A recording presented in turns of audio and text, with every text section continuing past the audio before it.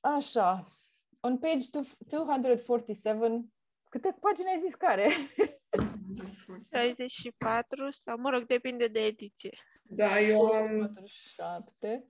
Rog 245 de pagini. No. Deci la pagina 247 Da. zice: I saw for the first time how scared I am of dying and of other people dying. What role does death and the fear of death play in fidelity and infidelity? Play in fidelity and infidelity. Is that fear a crutch for Rob, an impediment, or another matter entirely? Deci eu de-aia cred că au adus treaba cu moartea, ca să aducă o chestie super serioasă în carte, după ce ei așa cu despărțiri, cu nu știu ce, bine, deși ai avut și viol și avort, dar hai să băgăm și moartea acolo, ca să fie și mai dramatic, știi? Și atunci să le dea așa un fel de scatoalcă ăstora care erau prea aerieni, că aveau ei la 35 de ani, trăiau tot ca niște adolescenți, să le aduc așa un element din ăsta super serios și să-i facă să se trezească. Nu mi s-a părut că s-a super maturizat după evenimentul ăla, anyway. Că parcă nici la mormântare n-a fost... Da, era un început de maturizare, adică îi mai trebuia vreo 2-3 ani. Eu așa văd. Era un început de proces de maturizare. Da, oricum a fost destul de tristă faza aia în carte, când zicea că de la un prag încolo te aștepți să ai cât mai multe evenimente de genul ăsta în viață. Da, da. Și mă apropii și eu de 35 și după aia o să mă apropii și de momentul ăsta și n-a fost așa o chestie foarte funny sau... Nu e așa iminența... Dar am ales să trec repede peste pasajul ăla. Da. Da, n-aș fi zis că până la momentul înmormântării joacă moartea un rol în cartea asta, adică și ce rol joacă în loialitate și lipsa ei, în fidelity and infidelity. Nu mi s-a părut că it was making a point în sensul ăsta, că nu era ca și cum părinții Laurei aveau vreo chestie, adică ce legătură are asta cu... Nu știu, de exemplu, am mai găsit motivul ăsta al morții în relații sau în trezirea de relații la Esther Perel, care povestește foarte mult despre psihologia relațiilor și, mă rog, a societății din ziua de azi. Și cumva, nu știu, moartea chiar este un wake-up call pentru unii. Își dau seama că, într-adevăr,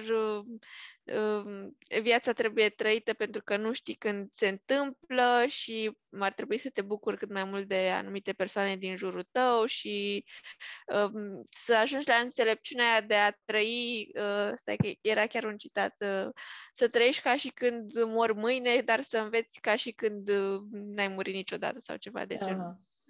Eu sunt de acord cu chestia asta, doar că nu, cum să zic, asta cu fidelitatea nu înțeleg. Ce legătură are cumva? Adică deodată îți dai seama că poți să-l pierzi pe ăla de lângă tine și te gândești, hai să nu-l înșel sau hai să-l înșel? Sau cum merge asta? Ce legătură are, de fapt, nu știu. Păi cred că e așa deschisă tema asta sau, mă rog, subiectul ăsta e cumva, depinde cum vrei să-l interpretezi. Poate că dacă ești infidel, te transformi într-o persoană fidelă sau dacă ești fidel, ajungi în extrema cealaltă, vrei să fii infidel. Relația în care te afli, pentru că dacă e o relație nepotrivită cu cineva cu care ajungi să te plafonezi și stai acolo numai să stai, tocmai că poate îți dai seama ce prețioasă e viața și nu vrei să-ți petreci restul vieții undeva unde nu te mai regăsești cu cineva cu care simți că, nu știu, ai murit unul lângă celălalt. Da. Cred că depinde și de partenerul cu care ești în momentul respectiv. Sau invers, dacă, cum e în cazul lui, e infidel, merge din floare în floare, dar în momentul morții își dă seama că o să ajungă la un moment dat să nu se atașeze de absolut nimeni și să n-aibă nimic stabil în viața lui și să se simtă și mai singur. Asta e măsa, i-a zis asta. Că parcă ea a zis ceva cu o să ajungă singur. Dar vi se pare că oricum conștientizează lucrurile astea în momentul în care, mă rog, se întâmplă evenimentul cu tatăl Laurei, că putea să-i spună maică sa mult și bine până nu trăia pe pielea lui, cred că nu percuta. Vi se pare că e frică de moarte? Da. Nu am simțit asta, dar, again, n-am fost nici foarte... absorbită de carte. Mai degrabă de singurătate, de abandon, mi s-a părut că era frică. Că nu zice, că is that fear a crutch for Rob, an impediment or another matter entirely? Adică cumva implică întrebarea ce m-am gândit și eu, că după faza cu mormântarea lui tatăl lui Laura s-a gândit el că hai că vreau să fiu cu ea totuși, că mai bine să fiu cu ea decât singur, că uite mor. Ceva de genul așa cumva, adică își dă seama că trebuie să mă și maturizez. Așa de pare parcă de la o problemă pe care ai crezut că pe aia vrea să o prezinte în carte, după aia mi se pare că tot focusul, că nu ai înțeles nimic și că de fapt era vorba de altă problemă. Da. E foarte haotică cartea pentru mine. Da, e un pic așa. Că am încercat și eu să o descompun în cap și mă gândeam, dar ce se întâmplă de fapt în cartea asta? Că, ăsta are relațiile alea, după aia moare ăsta și după aia ăștia se împacă. Nu e mare chestie așa cumva, nu e o substanță acolo să zici că ai de ce să te agăți, știi? In what ways do Barry and Dick represent different parts of Rob's personality? Interesant. În sensul că că zice la un moment dat cum a rămas el prieten cu ei doi. Dar nu mai țin minte, cred că sublineasem. Zice el ceva că, cred că faza aia de care ziceam, că dă vina pe Charlie, că de-aia n-a ajuns el la college și că dacă mergea la college poate nu mai era prieten cu ăștia doi loseri sau ceva de genul, nu știu, se exprimă așa într-un fel care mi s-a părut nașpa, că totuși, adică implică cumva că dacă el era mai educat, nu se aduna el cu ăștia doi. Și nu mi s-a părut fain, așa că, sunt prietenii lui, era așa cumva, până atunci îi vedeam așa ca pe un trio fain și în momentul ăla mi-am dat seama că poate, de fapt, prietenia lui nu e așa de sinceră, e așa doar că n-are cu cine altcineva să stea. Nu știu. Da, eu nici nu i-am văzut ca prieteni, pur și simplu i-am văzut ca niște angajați la magazinul lui, uniți de aceeași pasiune și cam atât. În rest, nu... Că nu împărtășeau chestii de viață sau... Da, adică chiar și el spunea că, nu pot să mă duc să vorbesc cu Barry sau cu Dick despre despărțirea de Laura, că nu înțeleg. Și când au aflat, încearcă ei să fie așa suportiv, dar în felul lor destul de stângaci și așa dismisiv, doar ca să spună că, uite, am încercat să fiu acolo și... să nu zică cineva că n-a fost. Da, exact. Da. Și cam asta e relația lui cu ei doi, din ce povestește, adică, da, împărtășesc cam aceeași pasiune și cam atât. Ce învață Rob de la ei? Nu știu. Da, nu știu, că nu mi se pare... El abia dacă învață de la Laura și nici de la aia nu prea învață chestii așa, deci nu știu dacă de la Barry și probabil învață că poți să-ți depășești condiția, nu știu. Că ajunge tipul ăla, nu mai știu care din ei, Barry să cânte într-o trupă cu trupa, și da. are succes până la urmă sau, mă rog, cumva prinde conturi ideea cu trupa și cred că asta învață de la ei, de fapt, că e loc de a te îmbunătăți, adică nu rămâi așa la un stadiu continuu de, nu știu, de involuție sau nu știu cum să... Da. Întrebare despre compilation tapes. Mie foarte mult mi-a plăcut conceptul ăsta de când eram mici și făceam casete, când am văzut eu că, când mi-am luat prima oară combină muzicală care avea și înregistrare. Mamă, și îmi plăcea chestia asta, că puteai să faci muzică după să faci tu casetă. Aici zice că și pentru el are o importanță specială compilation tape, așa ca și concept. What meanings do they embody for Rob and what does it mean when he gives someone a tape he's compiled? Că zice de tipa aia de există Rosie, parcă ai zis că o cheamă. Acum nu mai ține aminte. Îi face casetă și zice el că aia e... Și află și Laura. Îi face casetă unei jurnaliste care e alta în magazin. E alta. Da, dar și aia pentru el era o formă de înșelare, mi s-a părut mie, că așa o prezenta, de parcă se simțea vinovat, chiar dacă nu făcuse nimic cu ea. Adică parcă exista un anumit grad de intimacy când... Da, și faptul că îi face o casetă, îi dă așa o bucată din el care... Da, asta mi se pare adevărat, adică și mi se pare că your playlist adică dacă tu, nu știu, dai acces cuiva la your playlist, E ca și cum îi dai voie în... deschizi un pic și da, omul ăla, uite, înțelege multe despre tine. Nu mi afișez așa gusturile muzicale, dar le șeresc așa în grupuri destul de restrânse. Da, dar de grupuri e una, da, să-i dai unui tip, cum ar fi să-i spui unui tip, ia uite melodia asta care mie, una e melodie, alta e casetă, da, asta zic, că a face o casetă implica și un efort acolo și un pic de, te gândești la persoana aia, te gândești la ce i-ar plăcea și te gândești tu acolo, nu știu, așa mai mult decât un cadou. Bun, citate, mai ai, Ela, citate preferate și... Da, ăla cu ce s-a întâmplat săptămâna asta, ăla e cel mai preferat din toată cartea. Așa, pentru că mă regăsesc în chestia asta. Stai să-l găsesc exact. Cred că ți l-am și trimis. What's happened? Nothing's happened. I've had a bad week in my head. It's all. Aha, da. Da, deci... Aia, da. Dar n-am reținut-o, să știi. Eu n-am reținut că de acolo e asta. Nu? Nu, când ai trimis-o, mi s-a părut drăguț, dar nu mi-am dat seama că e din carte. Cred. Mai era aia cu vaguely pissed off. Când zice că da. Mi s-a părut că descrie exact cartea în 3 cuvinte. Da. She tells me that she thought I was cute, a word that no one has ever previously used in connection with me, and soulful, by which I think she means that I don't say much and I always look vaguely pissed off. E fain asta cu vaguely, da. Da, pentru că pare așa frustrat, dar nu-ți dai seama pe ce, sau care ce-l deranjează sau de ce. Da.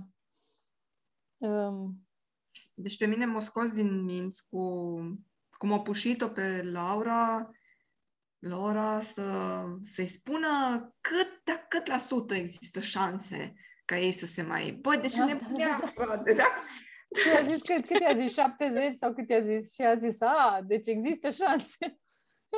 Da, și a zis 90 și ceva, parcă, din câte mi-aduc eu aminte, nu?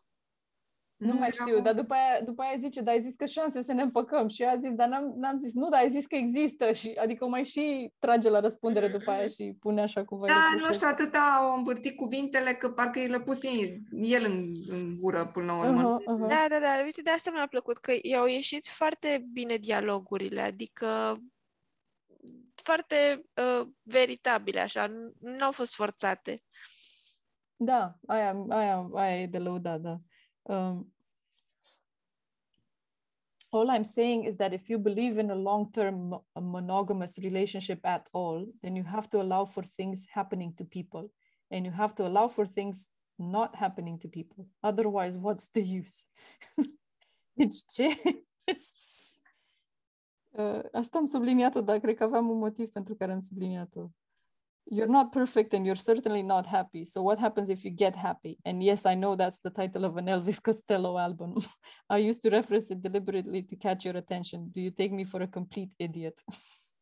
Deci, inclusiv în ceartă arunca referințe muzicale. Da. Cred că nu se putea abține, știi? Da, că face conexiuni și... Na. Au fost așa câteva de-astea faine alea... E ciudă că știu că mi-a plăcut ceva și nu mi-am pus niciun semn sau ceva și nu m-am reușit să găsesc. Chiar știu că am fost surprinsă că, mamă, găsesc așa ceva într-o carte din asta. Ceva ce să mă atingă, știi? Da, uite, referință muzicală, iar Respect, that's definitely not my favorite Aretha song. Adică mi se pare că spune multe despre personaj, că și așa nu are el prea mult respect pentru sine însuși și așa mi s-a părut un fel de... Da, și am subliniat o grămadă de-astea referințe la melodii, că am zis că o să le caut. Da, de titlu despre titlu avem vreo întrebare. Eu, sincer, după titlu mă așteptam la o carte mai bună. E o referire la un moment dat pe care am văzut-o într-un articol și n-am mai reușit să o mai găsesc după aia, care mi-a plăcut cum sună, dar n-am ținut-o minte exact și era ceva de genul că pentru the low fidelity of relationships, aceste personaje se afundă în the high fidelity of music sau ceva de genul ăla. Era o chestie așa super exprimată, dar nu e din carte. Nu era din carte, era un review, știi? Și mi-a plăcut foarte mult contrastul ăsta cu de fapt la asta se referă. High fidelity este hi-fi, se referă la audio, la calitatea audio, de fapt. Cartea, dar având în vedere că ei discută atâta despre înșelat și relații și nu știu ce, poți să faci o asociere cum că se referă la relații și numai high fidelity nu e în carte, deci e clar că e un contrast acolo. Da, e ales foarte smart acest titlu. Ne induc în eroare. Da, să aibă atâtea implicații, știi? Adică să fie și fidelitatea sunetului audio, când de fapt de acolo pornește și după aia să te referi la fidelity în relații, știi? Te așteptai la mai mult în ce sens? Sau la ce te așteptai? Hai să vedem, că eu nu... La ceva mai deep. Dar aici mi se pare așa, nu știu, niște fragmente, efectiv, de toate. Deci parcă e o găleată plină de chestii, cartea asta, care nu se leagă între ele. S-a zvârlit așa random și atunci mai a zvârlit și niște piese și cumva, cum numai el înțelege, le leagă și gata, asta e cartea. Așa, în rap. Dar te-ai gândit la muzică sau la audio când ai văzut High Fidelity? Te-ai gândit la hi-fi? Hi-fi ăla? Nu. Bun. Eu eram curioasă că de fapt eu cred că la asta a vrut să facă trimitere din start, știi? De-aia a dat numele ăsta ca să facă trimitere la muzică, știi? Dar eu nu m-am prins decât după ce am citit Kit-ul. Ce am pus în Kit? Adică unde? Asta chiar are nu știu, cred că ai menționat la un moment dat sau am văzut într-un interviu, dar de acolo mi-am dat seama că asta e că se referea la muzică, nu la relații. Că până la... Adică după ce am terminat cartea, nu înțelegeam care e conexiunea cu titlul. De asta mi se pare că e smart ales pentru că nu m-am prins. Da. Ce vrei să zici, Andreea? Cartea asta? Ai zis cartea asta? Nimic. Așa. Ați mai citi ceva de tipul ăsta? Nu mi-ajunge. Nici aia About a Boy, chiar dacă știi că e filmul... Nu, adică... Dacă e filmul, de ce să mai bat capul cu cartea? Adică... Nu. Prea urâtă experiența asta și nu cred că... Nu mai cred că altă carte... De-a lui, da. Poate fi. Culmea că după chestia asta a devenit scriitor la New Yorker și l-au pus să... reporter. Și l-au pus să facă recenzii de muzică. Și am căutat de curiozitate după nume și am văzut că mai are așa la diverse albume, mai are recenzii, face recenzii de muzică, dar nu știu dacă mai scris romane așa în ultimii ani. Că știu dar cred că e mai apropiat să facă asta decât să se pună să scrie romane. Da, se potrivește dacă e ca Rob, dacă e așa cum ne imaginăm noi. Nu știu, n-am citit prea multe, dar tocmai de-aia că am văzut știi ce mi se pare că trebuie să-i faci așa cartea asta? Știi cum făceai pe vremuri, sau nu știu, dacă în ziua de azi mai face, la comp îi faci defragmenting, știi? Și atunci toate piesele se pun așa în ordine unde trebuie albastru la albastru, roșu la roșu. Așa mi se pare că cartea asta e... CD, așa? Știi? Pur și simplu e așa de împrăștiată, toate piesele sunt împrăștiate. Și trebuie un defragment. Da, păi de-aia și-a făcut playlist-ul ăla, oricum sunt multe din ele spomenite de mai multe ori. Adică alea care erau la el în top acolo, da. Dacă ați avea să îl întrebați pe ăsta o întrebare, ce l-ați întreba pe autor? Nimic. Nu aș vrea să interacționez cu el. Care e ideea cu cartea asta? El ce-a înțeles, ce-a vrut să transmită? O vrut să transmită ceva? După ce l-am văzut în interviul ăla, nu este așa engaging în conversație. Nu știu, he wants to make a point, nu ascultă ce zic ceilalți și nu mi-ar plăcea să discut cu el. Da. Și mi s-a părut așa foarte nașpa chestia aia că zicea că primește bani gratis pentru că e scriitor și se mai trezește cu niște bani așa, vin de nu știu unde și ce nice, mi-am cumpărat colecția de CD-uri pe... Da. A zis în interviu că pentru că are drepturi de autor și cum au făcut și film, probabil că au făcut produse, de exemplu, ăla de exemplu de un breloc, să zicem, care are tematica asta și primește și el bani pentru că e copywriting-ul lui. Mi se pare mult prea easy money prin lucrarea asta care... eu nu reușesc să-i găsesc valoarea. Adevărul e că a fost cam de căpătâi în anul ăla, în vremea aia, știi? A fost mare vâlvă cu cartea asta. Acum chiar mă uitam la review-urile de pe spate, la recenzii. An instant classic, a triumphant first novel, true to life and moving, a thoroughly funny, thoroughly charming book. Acum toți suntem diferiți, avem păreri diferite. Da, uite, vezi, mă gândesc și la chestia asta. Poate nu e universal cultural valabilă, știi? Adică nu se aplică tuturor culturilor. Pentru British people sau, uite, că ei au făcut-o într-un film americanesc. Umorul lor pe care i-am. Nu, dar zic că ei din film l-au făcut americanesc. Deci au transformat totul către America și au făcut accesibil și acolo cu muzicile astea. Oricum, multe melodii nu sunt UK, sunt americane, dar...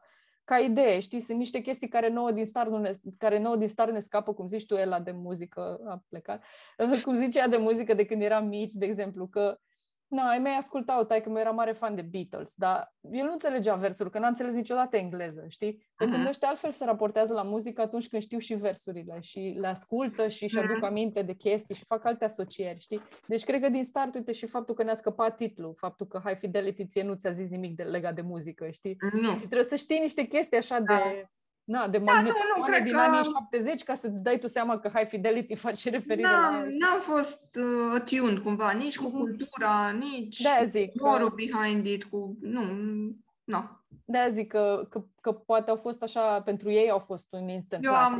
Eu am ratat farmecul acestei. Da, pentru ei așa cumva alte note a atins, știi, cumva. Ce personaj v-ar plăcea să întâlniți din carte? Charlie. Eu tot la Charlie m-am gândit. Și eu, mai ales că în film actrița e Catherine Zeta-Jones. Serios? She's hot. Oh, ce fain. Serios? Surprins așa o actriță să joace în așa un film? Da, și eu m-am mirat. Dar nu e prea în vârstă ca să joace pe Charlie, adică... Atunci, cu 20 de ani? Nu. Da.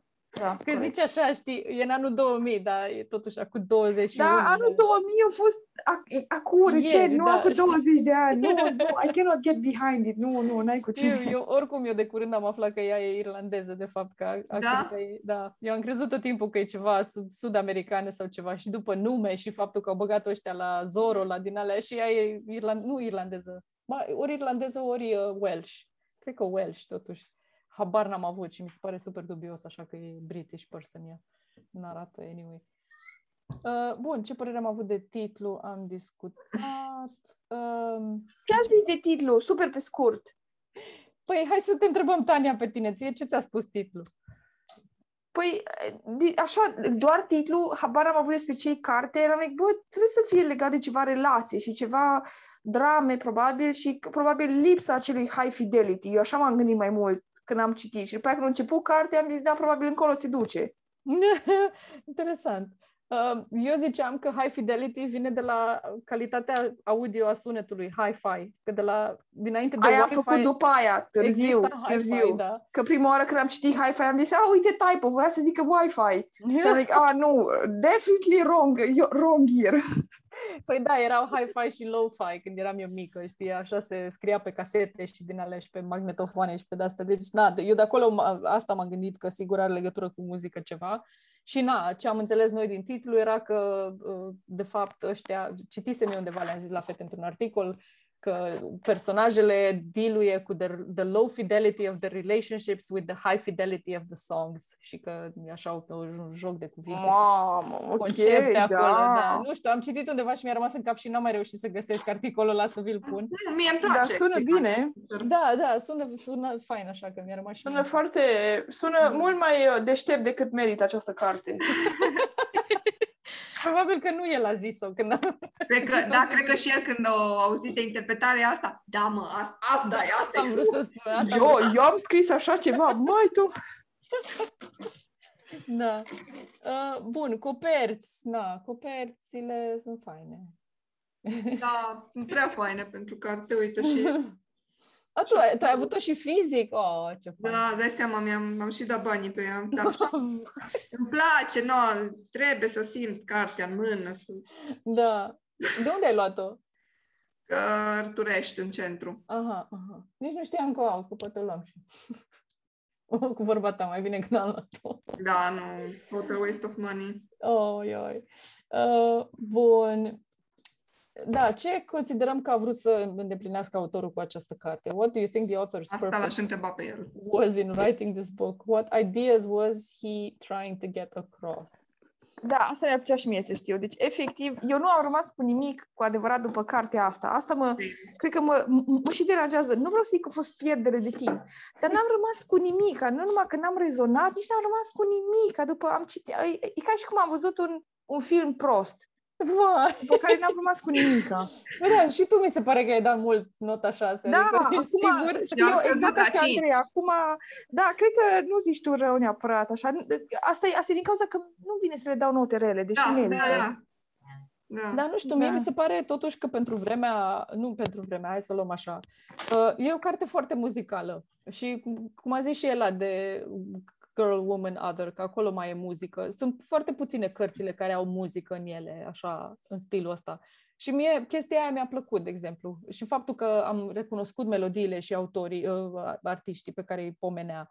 Și cumva mi s-a părut că a avut soundtrack așa când o citeam. Înțelegeam așa contextul, punea o melodie și imediat asociam, îmi dădeam seama ce fel de persoană e, că de fapt aia și vrea și el să-i judece în funcție de gusturile muzicale și din alea. Și mi se pare că nu sunt destul de multe cărți ca asta, în stilul ăsta așa. Aia mi se pare mie că a adus. Și eu cred că el asta a făcut unic, că următoarea întrebare e asta, cât de originală e cartea sau cât de unică e. Asta mi se pare că a adus el în plus față de ce cărți existau la vremea aia sau s-au făcut de atunci încoace. Stai să mă gândesc că parcă îmi scap acum, parcă am altă carte în minte, dar nu știu dacă mă gândesc la Girl, Woman, Other. Altă carte în minte, tot așa cu muzică. Am mai zis noi de una care are soundtrack, dar nu mai țin minte la care. Și Normal People a avut. Da, cred că Normal People. Cred că la aia mai zis. Doamne, dar Normal People a fost așa de faină. Da. Da, dar vezi, uite, scris anul trecut și poate e așa pentru noi și pentru vremurile noastre și poate asta așa ai atins și pe aia din anii 95. Asta e bomba cu cartea asta. N-ai cum. Mi se pare că autorul parcă a fost, nu știu, beat, a fost pe drogă. Da, nu mi se pare că e coerentă povestea. Parcă nu a avut ceva mai bun de făcut într-o seară și să pus și el să scrie o carte, hai. Cam așa, nu știu.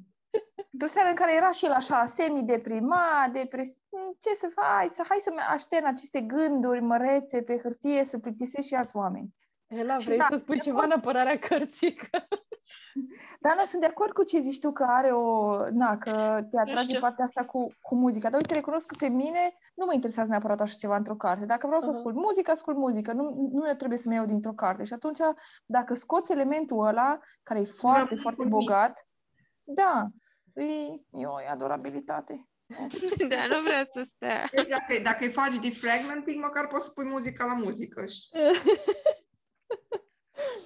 Da, păi oricum, am extras-o cu acel Spotify, dar da, poate că a pus, cred că și asta se înțelege un pic din felul cum e scris. A pus un pic cam mult accent pe faptul că cine citește cartea știe melodiile.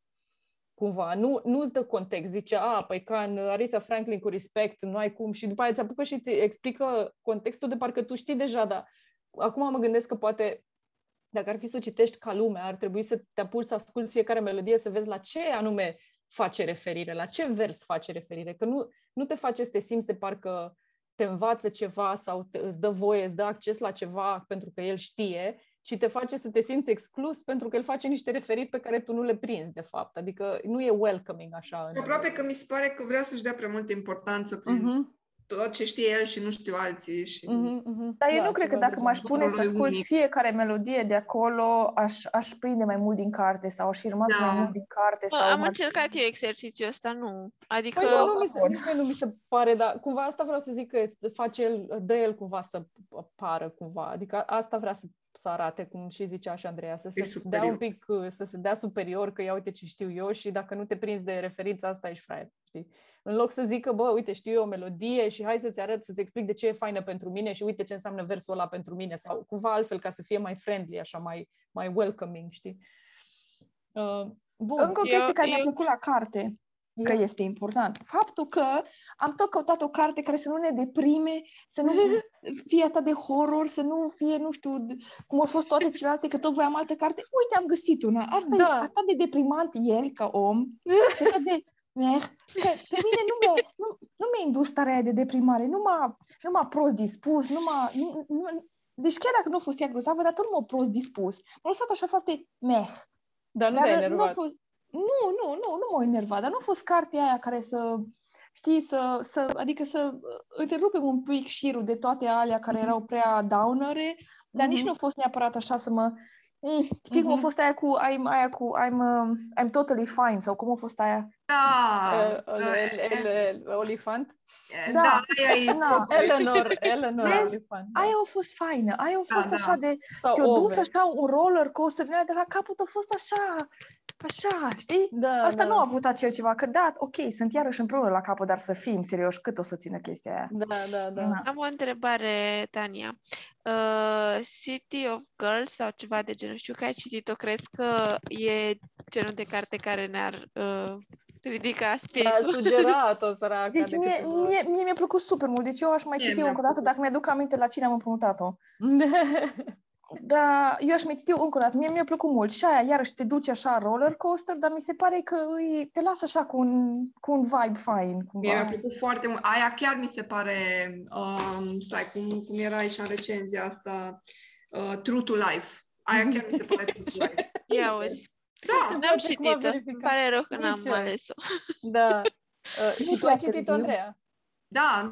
Dar nu Da. în legătură, dacă nu am legătură cu book club-ul. Păi nu, că n-am avut-o. Ba, Da, nu zi. era cel puțin pe listă, era Da. vorbit despre ea ca opțiune. Da. Eu așa am ajuns la ea, de pe lista de la Book Club, dar Da. Nu știu, am votat, cred că atunci și a ieșit alta. Nu mai țin minte ce am făcut atunci ce am citit, dar erau Da, așa îmi destul place, de... oricum îmi place stilul lui Elizabeth Gilbert. Da. deși mi se pare foarte diferită de Eat, Pray, Love și Da. astea. Da, dar tot bună.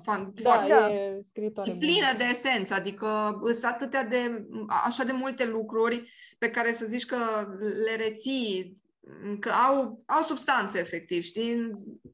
Nu Și doar cumva că îi încărcată carte, adică eu am citit-o, cred că sunt deja 2 ani de când am citit-o, deci anul ăsta, sigur, nici nu știu dacă anul trecut, nu știu dacă poate un an jumate să zicem, da, că anul trecut era pandemie și The Stand și nu, n-am citit-o anul trecut.